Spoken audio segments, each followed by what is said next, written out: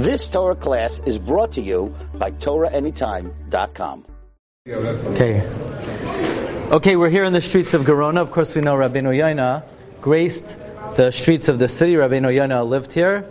He thrived here. And Rabbeinu Yonah wrote many works. And when you see these gates, the Sha'arim, you can't help but think of Sha'arei Teshuva, the gates of Teshuva. Rabbeinu Yonah wrote a work, Sha'arei Teshuva. He also wrote Sha'arei Ha'avodah. And, perhaps inspired by the background over here. Though, as we mentioned on the bus, Reb Chaim Volozhiner writes that different Sfarim speak to different people.